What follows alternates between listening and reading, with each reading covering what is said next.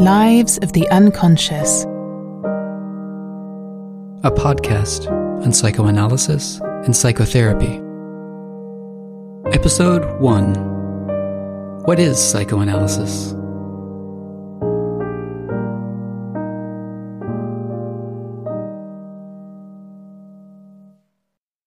No other psychotherapeutic practice generates as many rumors as psychoanalysis.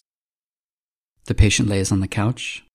The therapist, always under the guise of Sigmund Freud, rummages around in their childhood with inappropriate explanations, expecting to find behind every word some perverse innuendo, drawing crude conclusions that, at best, don't help the poor patient the slightest, and at worst, do them harm.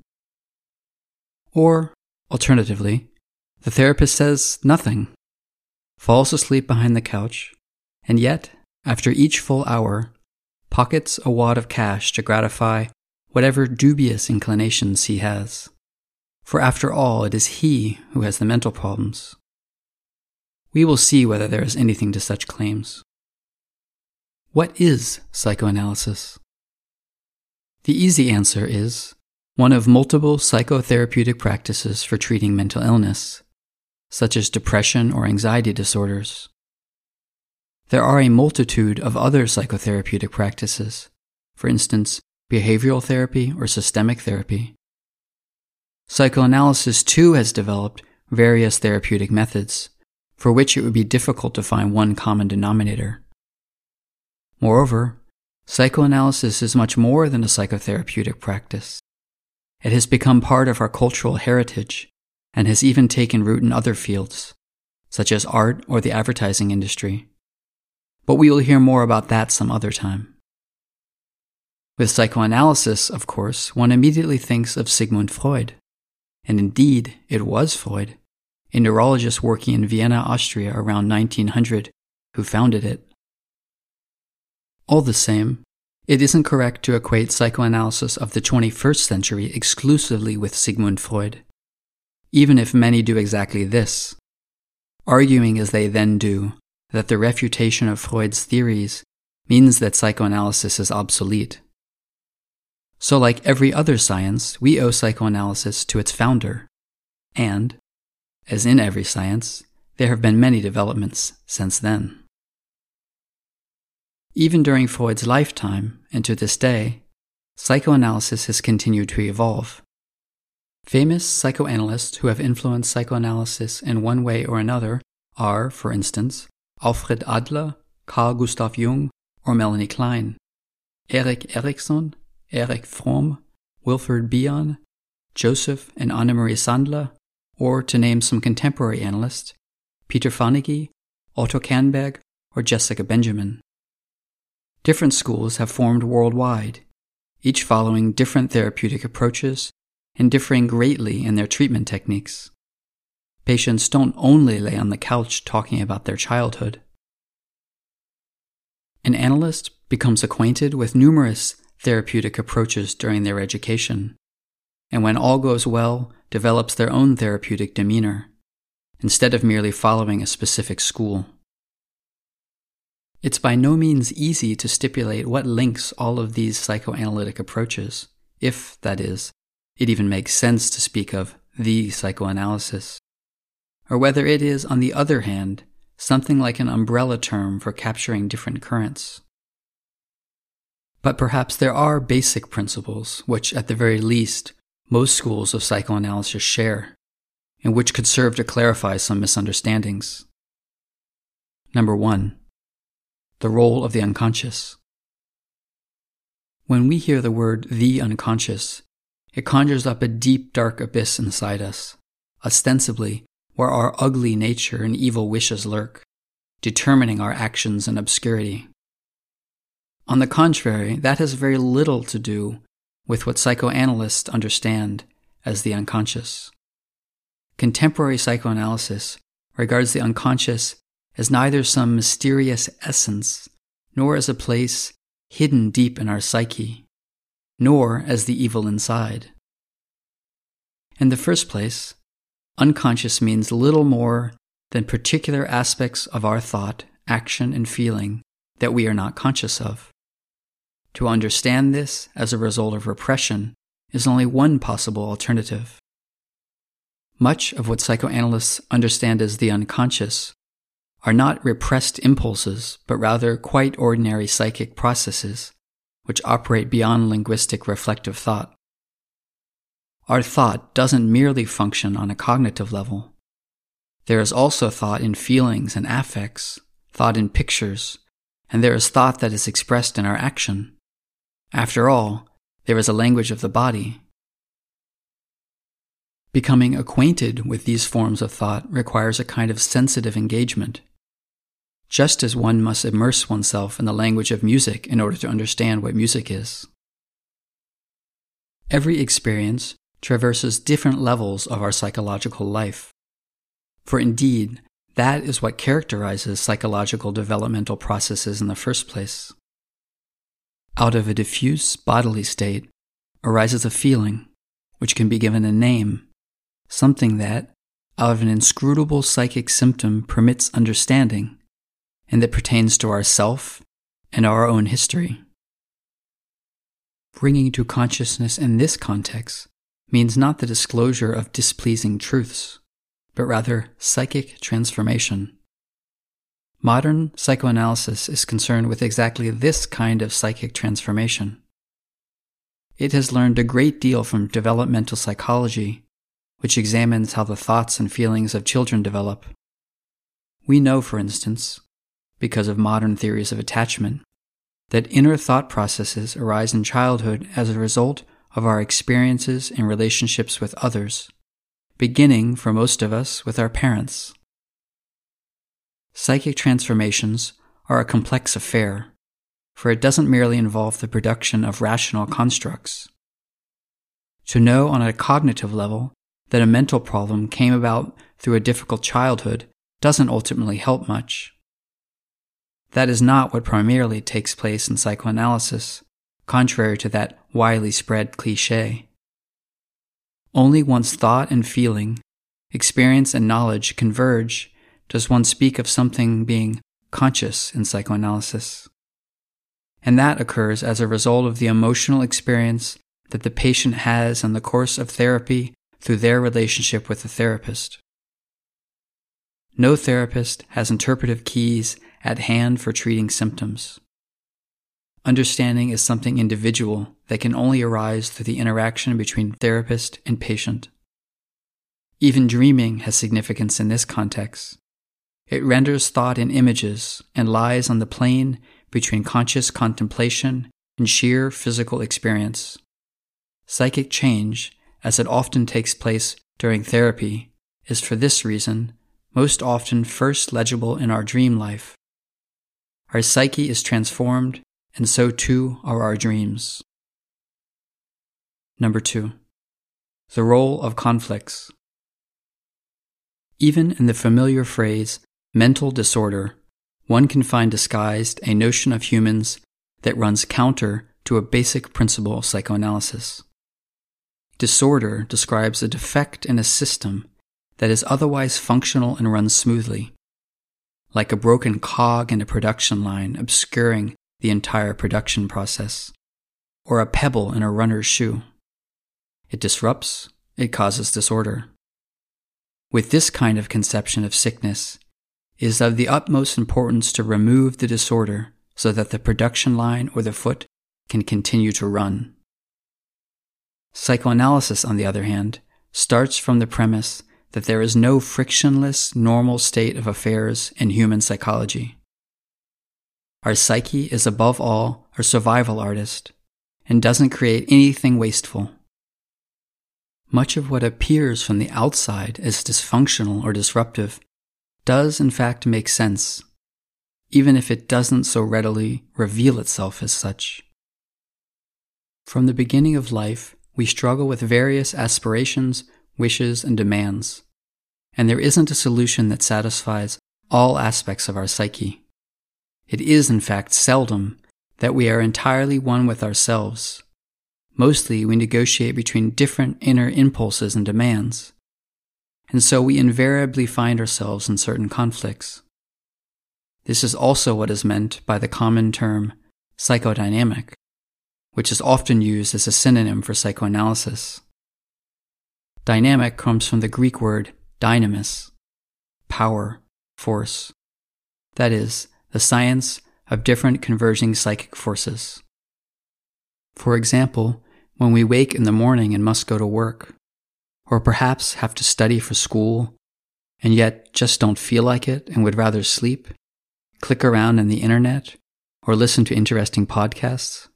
In psychoanalysis, we would speak about a conflict between the pleasure principle, that which we find most pleasurable, and the reality principle, that which compels us to carry out our obligations. In most cases, a compromise is possible. We defer our need for sleep, go begrudgingly to school or work, and in exchange, we treat ourselves to something nice that evening or on the weekend. But when the reality principle demands too much from us, work is too boring, too overwhelming, or too frustrating, then it may be difficult to find a good compromise. We begin sleeping at work, or just eat chocolate all day long, sugar as it were, for the pleasure principle. Eating lots of chocolate cannot be characterized simply as a disorder, for it could be remedied with exercise or dieting. It has its purpose, and is part of a mental compromise solution. We need to eat chocolate for something, which is why it is so difficult to give it up. Mental symptoms are often, although by no means always, about developing these kinds of compromises, although, as we will soon hear, this is often somewhat more complex. Ultimately, we all must constantly manage conflicts and make compromises, and so on that score, we are all a bit neurotic, which by the way is okay. Number 3. The role of childhood. One of the most common stereotypes about psychoanalysis is that it is especially preoccupied with childhood. The patient lies on the couch and talks about the past. In the end, they understand perhaps where some of their problems originate, but this doesn't really help much in the present. And yet even this image doesn't have much to do with contemporary psychoanalysis. Let's imagine a patient who in the course of their analysis speaks as much about current daily circumstances as they do about their childhood. Biography is of course a very important part of understanding ourselves and the reconstruction of one's life story. It will in most cases be part of any longer therapy, say for instance in order to take leave of specific aspects of our lives. Indeed, it is without a doubt that childhood is of particular importance in one's own personal development, especially in those cases in which it was accompanied by many difficult or even traumatic experiences. But psychoanalysis is not concerned with the past as a mere memory, but rather, and here is the decisive difference, as a reactualized past.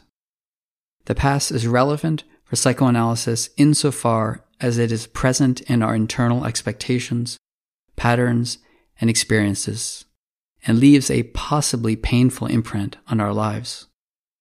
For instance, when a person spends their entire life seeking the unfulfilled love of their parents, in that they continually seek out partners whose own emotional distance resembles that of their parents, and in this way repeats that experience of rejection.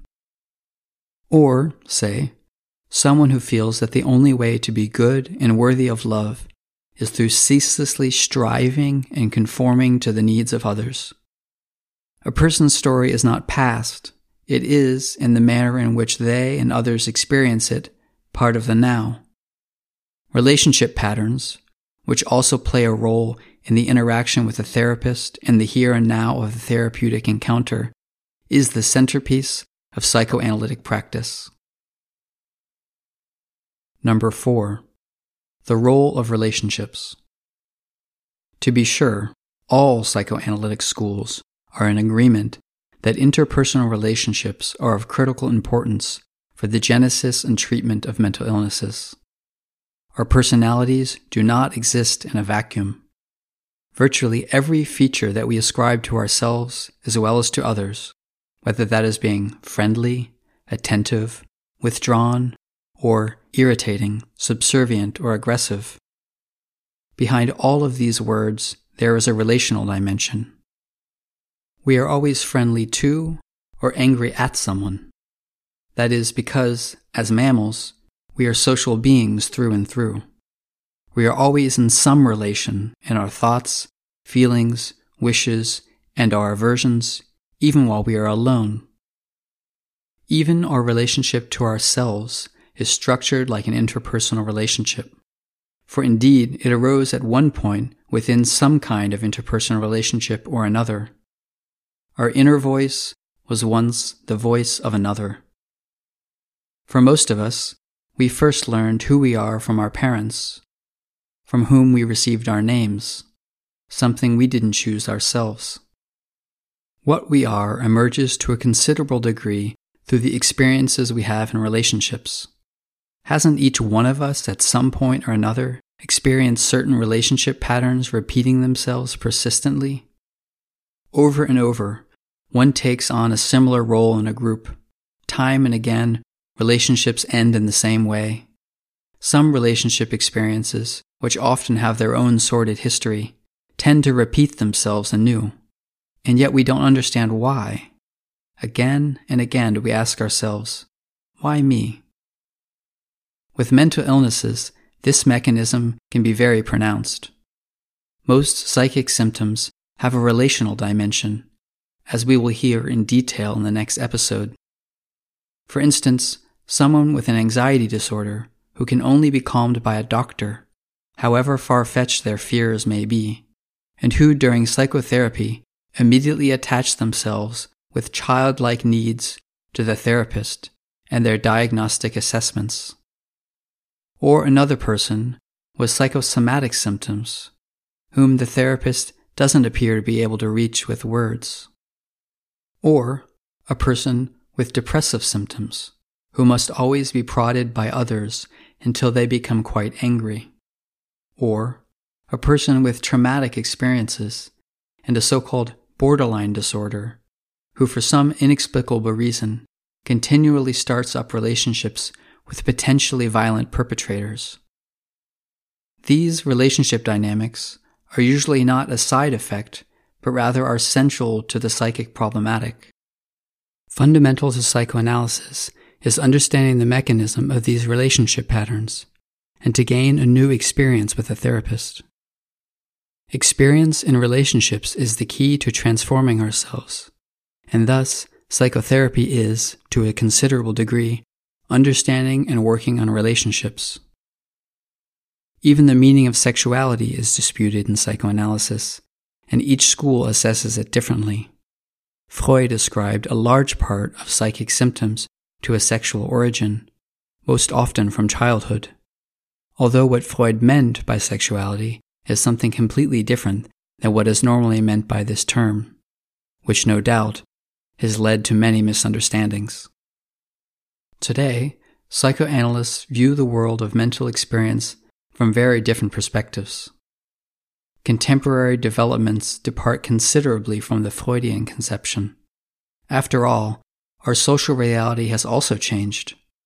The prevailing sexual morals in our society are very different from those in Europe around 1900.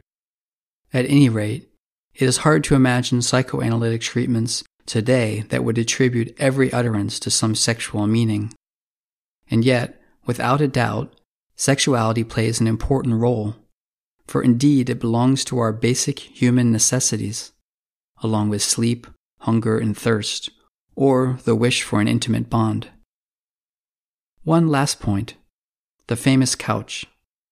Is it still part of psychoanalysis that the patient lays on the couch and the analyst and analysant don't see each other while speaking? There can be no general answer to this question. There are good reasons for why analysis should take place on a couch, just as there can be good reasons against it. There are therapeutic settings in which the patient lies traditionally on the couch, and yet others in which the session takes place while still sitting across from the therapist.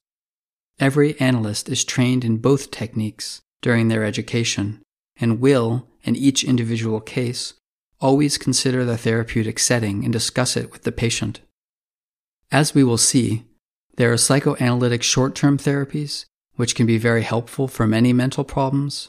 For instance, the mentalization-based therapy or dynamic interpersonal therapy. But basically, while there are many different settings, the duration and intensity of psychoanalysis is what often distinguishes it from other methods. Not always, but in many cases, psychoanalysis takes place over a long period of time. However, what that means can vary considerably. Sometimes there are multiple sessions per week over several years. Sometimes one weekly session over the course of 50 or 100 hours.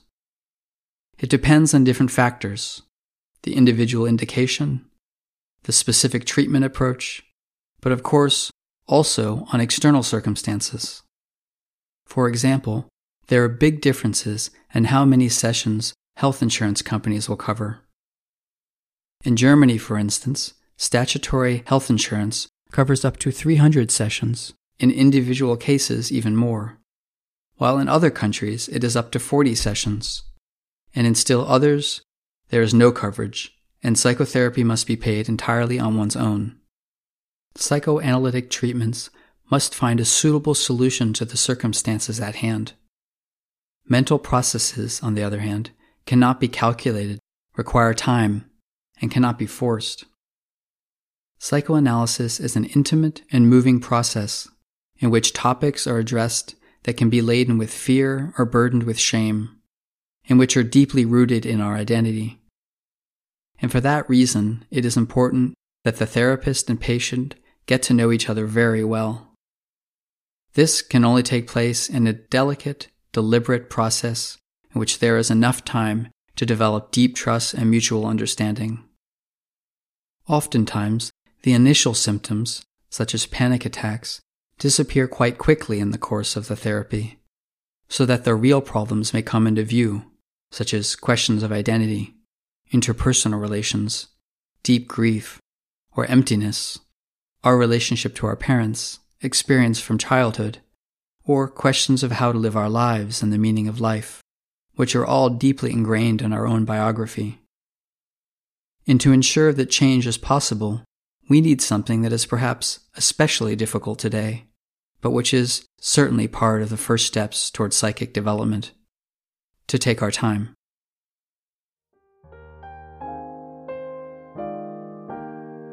This podcast is written and produced by Cecile Lutz and Jakob Müller. Translated and read by Solomon Lawrence.